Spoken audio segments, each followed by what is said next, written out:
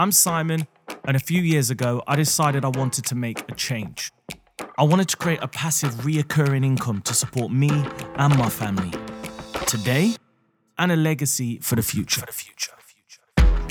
Fast forward 2 years, and I've managed to generate over £10,000 worth of monthly passive income, all from property. I've set up the business, scaled the business, and now I've systemized the business to free up my time. So join me to find out how I've done it, how others are doing it every day, and how you can do it too.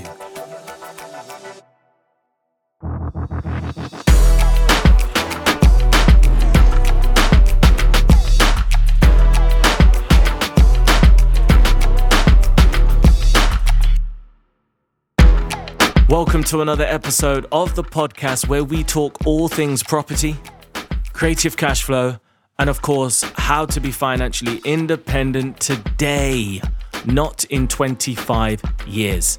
And on this show, I'm going to be discussing, has property education got a bad name?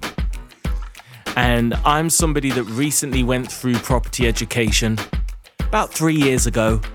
So I recently went through the whole process of choosing, selecting, making the decision, sort of analysing its advantages and disadvantages. And I thought it'd be cool for me to share my experience in case you're thinking about getting educated in property.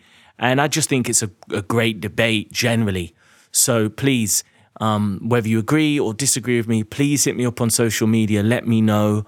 Check me out on Instagram, Facebook, all the good stuff. Please join the Creative Cash Flow Facebook group if you like free, amazing, brilliant, wicked content and updates on my property journey and loads of other people. We've got nearly 1,000 members.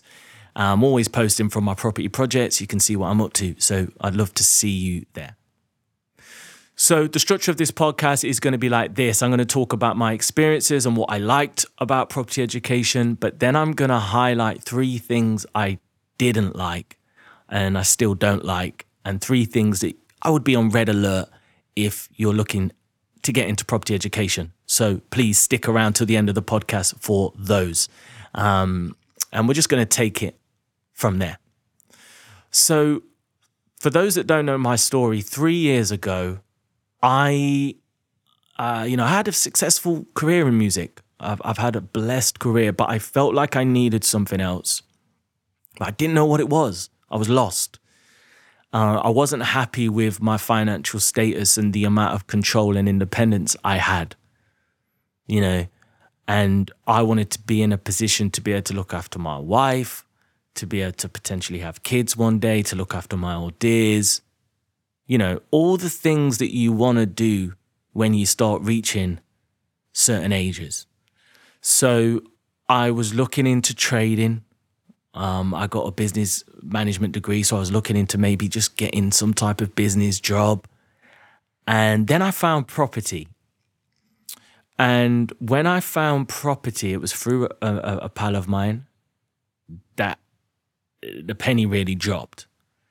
That's the thing with property. I think sometimes you feel like it's out your reach. Unless you've got a lot of money, you can't get into it. So therefore, I was aware of it before, but I didn't think it was available to me. And I actually remember wanting to buy a house when I got a big check years ago, and my accountant just telling me I needed 3 years accounts, and it put me off. And I didn't buy, and I ended up buying a BMW instead. Fatal error.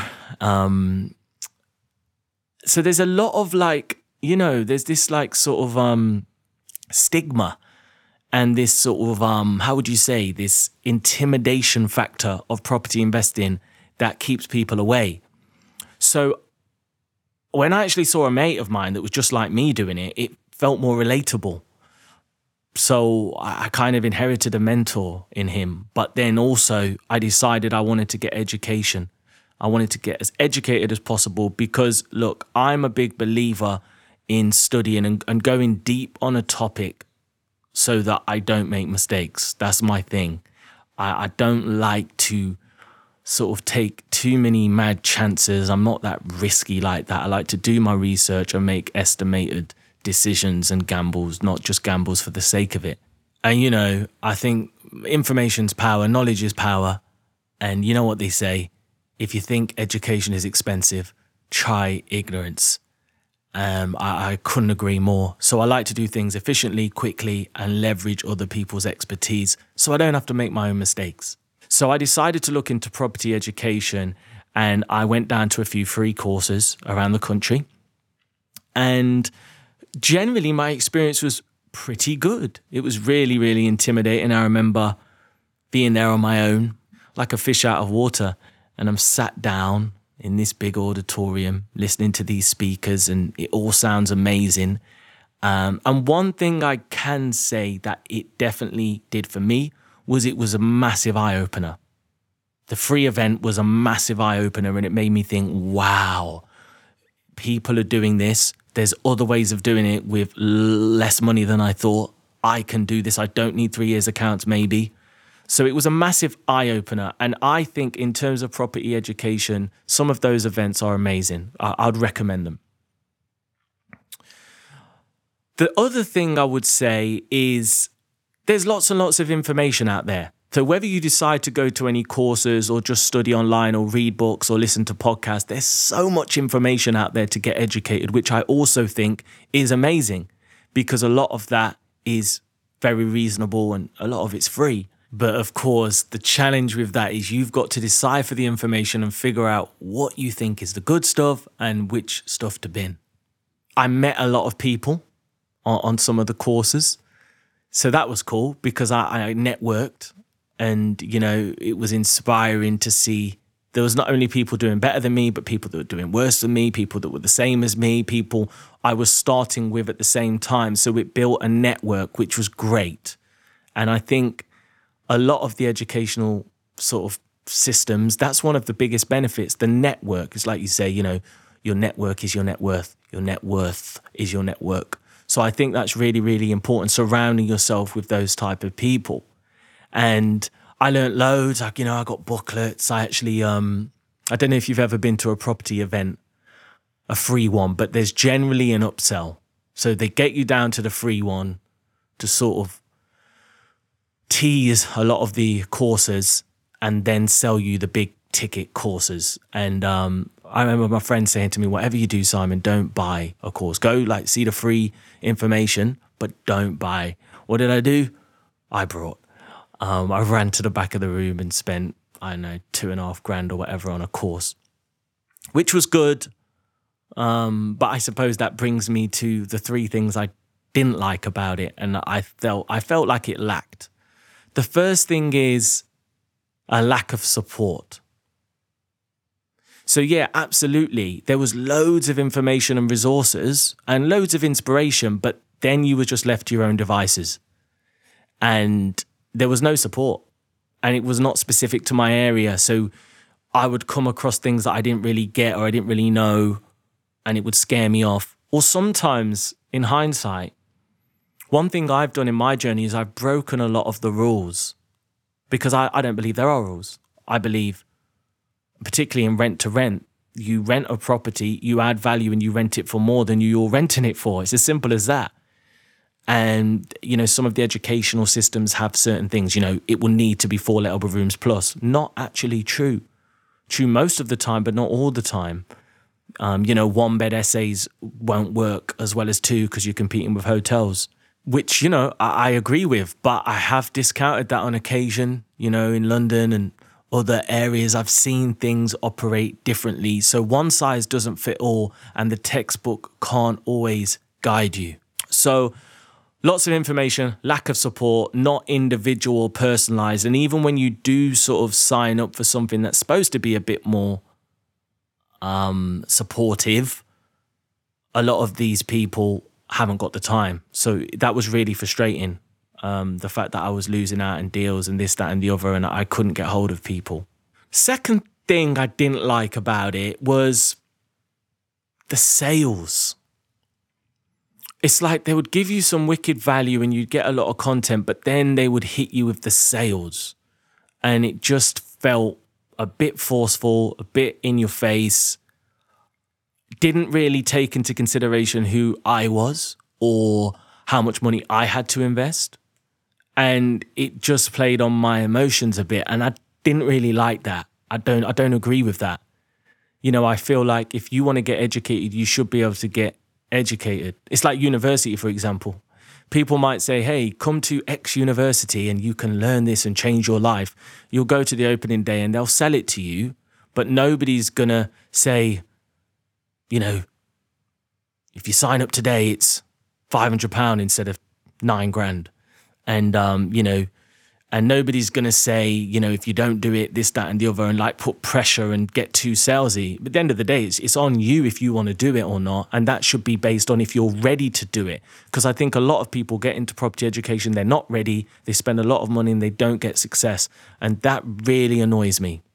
And look, at the end of the day, that's not an attack on anybody, but I think the principles at play make it impossible for certain people to do a good job in terms of education. And the reason is because if you're just selling into a big old room with no insight into who you're selling to, what their situation is, how much money they've got to invest on the deals once they've got educated, how much time they spend at work, where they live, what their personal situation is, then you're not in a position to solve their problem, and therefore it's misleading. That's my issue. And finally, the third thing I don't like is it felt like some of the property educators, it felt to me like they were full-time educators, because I've got a business now, property business, and I know how time-consuming it is, okay? So therefore, I know I wouldn't have time to be teaching courses every day and doing this. I wouldn't. I mentor a select amount of people, but the majority of my time's on my business, just like the majority of the money I make is on my business. And I think a lot of people who are training and in property education, you start to wonder whether they're doing it. Maybe they were doing it at one point, but how much are they doing it now? And I think some people, it's a bit of a, I don't want to say Ponzi scheme, but the definition basically is if they're making more money through teaching us than they are through property, then it's a bit naughty, isn't it? Because you start to think, you're making more money through teaching me than you've ever actually made in property. So why should I listen to you? I don't like that. I don't like that. I know that it's gonna happen. You could say the same thing about loads of education. But yeah, it never really felt right to me. It's like, if you're here every day, then when was the last time you actually did property? Are you just a property teacher? Because by the way, I do believe that some people do and can't teach. Some people do and do teach.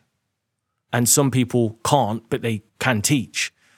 I think you really want to try and find somebody that does and can teach. That's the ultimate. You don't want somebody that teaches and doesn't do. If you've got somebody that does and can't teach, they're pretty rubbish as well, because just because they can do it, they can't put it into words how they're doing it. So look, guys, property education, should you do it? Yes. Should you be really, really careful? Absolutely. Make sure that you're going to get the ongoing support and that it's specific to your area. Otherwise, it could be wasted. The second thing is, if people are selling too hard, be mindful before you part with your hard-earned dough. Sleep on it. I read an article. Always sleep on a big decision. So if you're going to any of these events or whatever, be mindful. The course is still going to be there next week.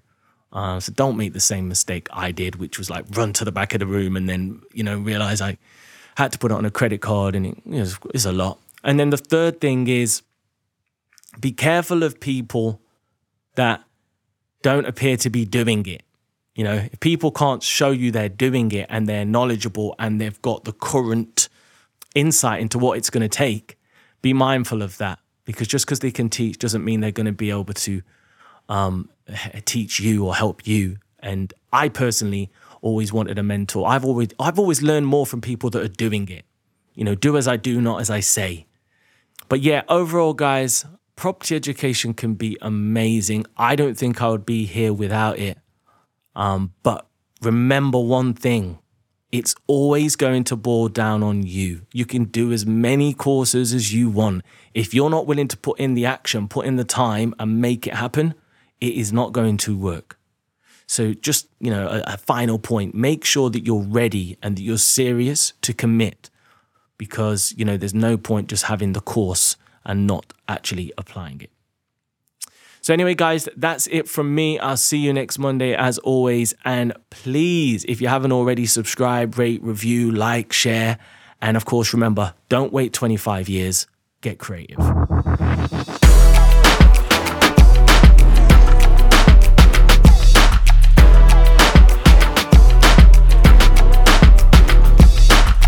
Thanks for listening. For more information, check out simonsmithonline.com. See you next time.